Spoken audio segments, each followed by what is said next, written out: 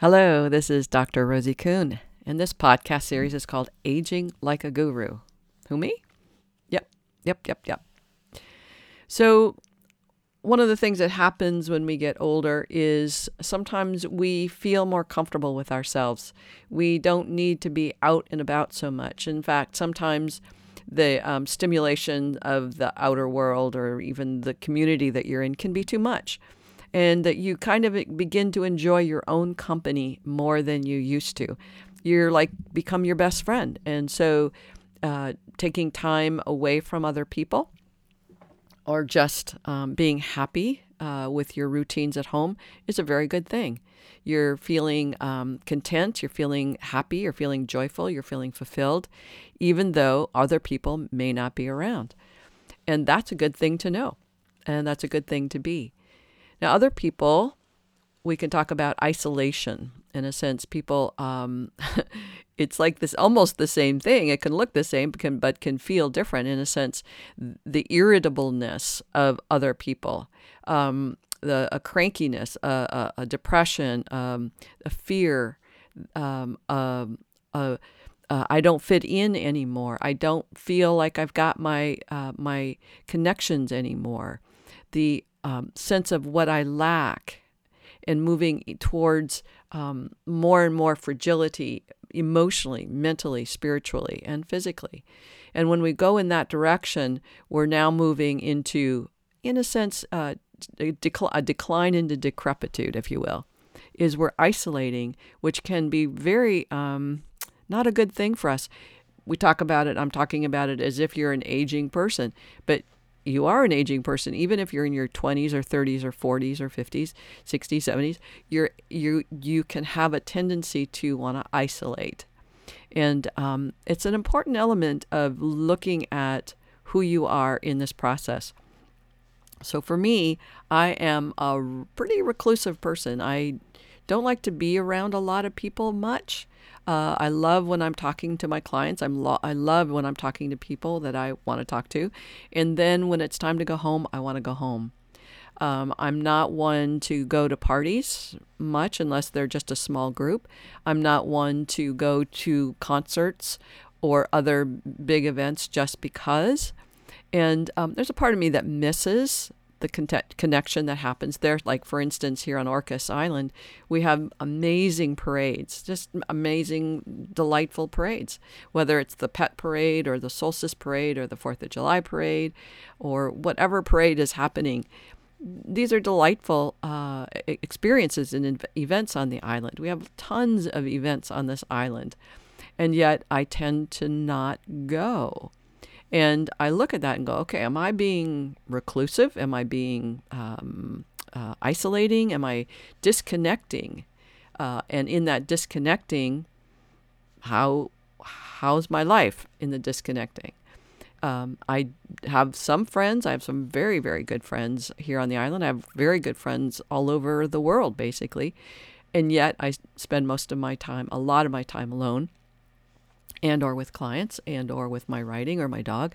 And so is this isolating as opposed to I just am not so engaged in the outer world anymore? And this is a really good question to ask yourself, be curious about, is am I disengaging because I'm sad? It's like the easy conversation is, am I sad, mad, or do I feel bad? And am I isolating for reasons, for that reason? Or am I just isolating as in I'm reclusive because I enjoy my own company, I enjoy the solitude, I enjoy the tranquility, I enjoy quiet, or I enjoy making music or painting or whatever it is, the creativity elements of my life that I prefer to do alone. So the difference is really important in what unfolds through your life. Quite often, the more a person isolates, the more they isolate. The more I become reclusive, I can become more reclusive.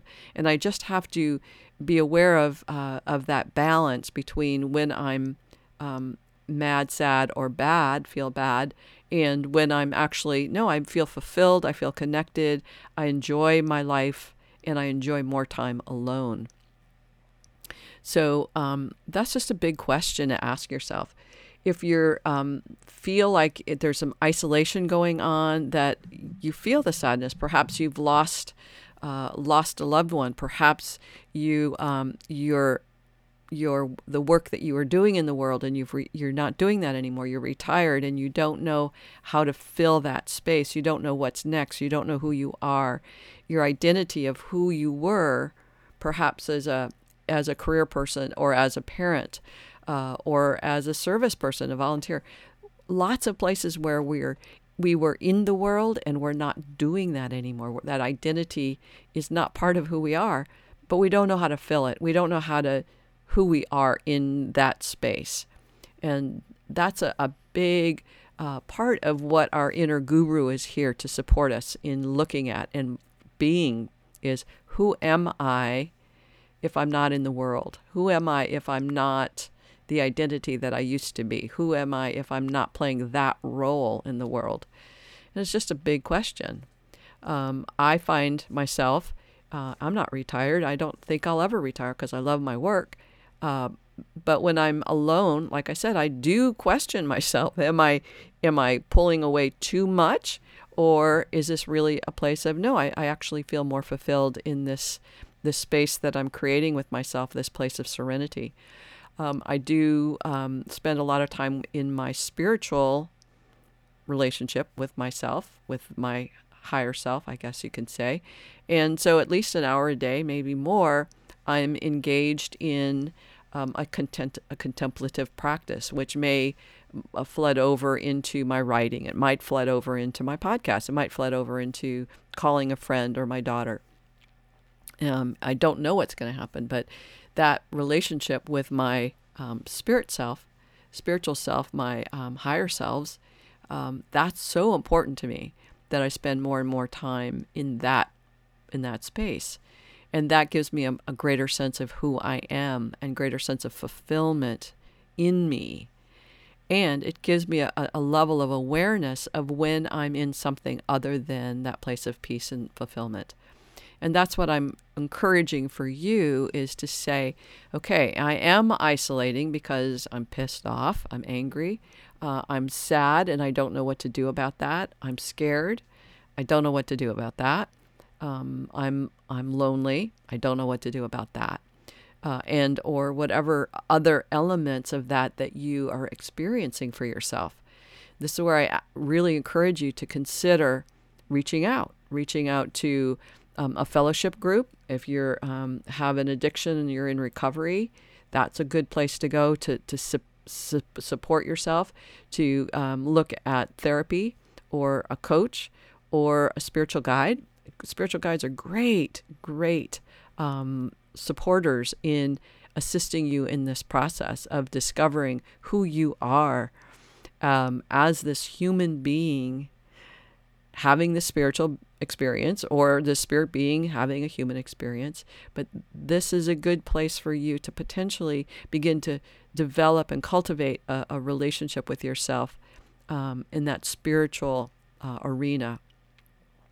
A lot of, and I've said this to you before, I think the work in recovery, addiction recovery, is so important because every single one of us is dealing with habits and patterns, if not addictions, to ways of avoiding and ignoring and distracting ourselves from who we are being and what we're being in the moment.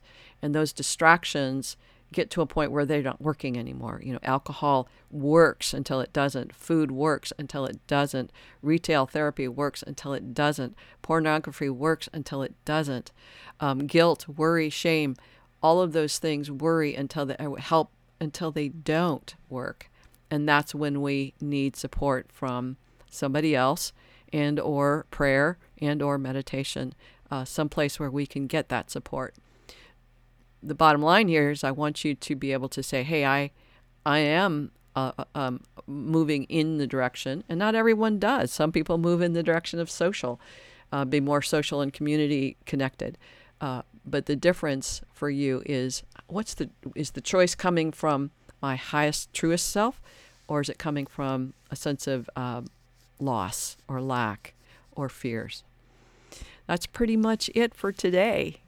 I send you blessings and big hugs. If you're interested in more information about what I do or what I offer, you can go to theparadigmshifts.com, theparadigmshifts.com. All right, big hugs to you. Bye for now.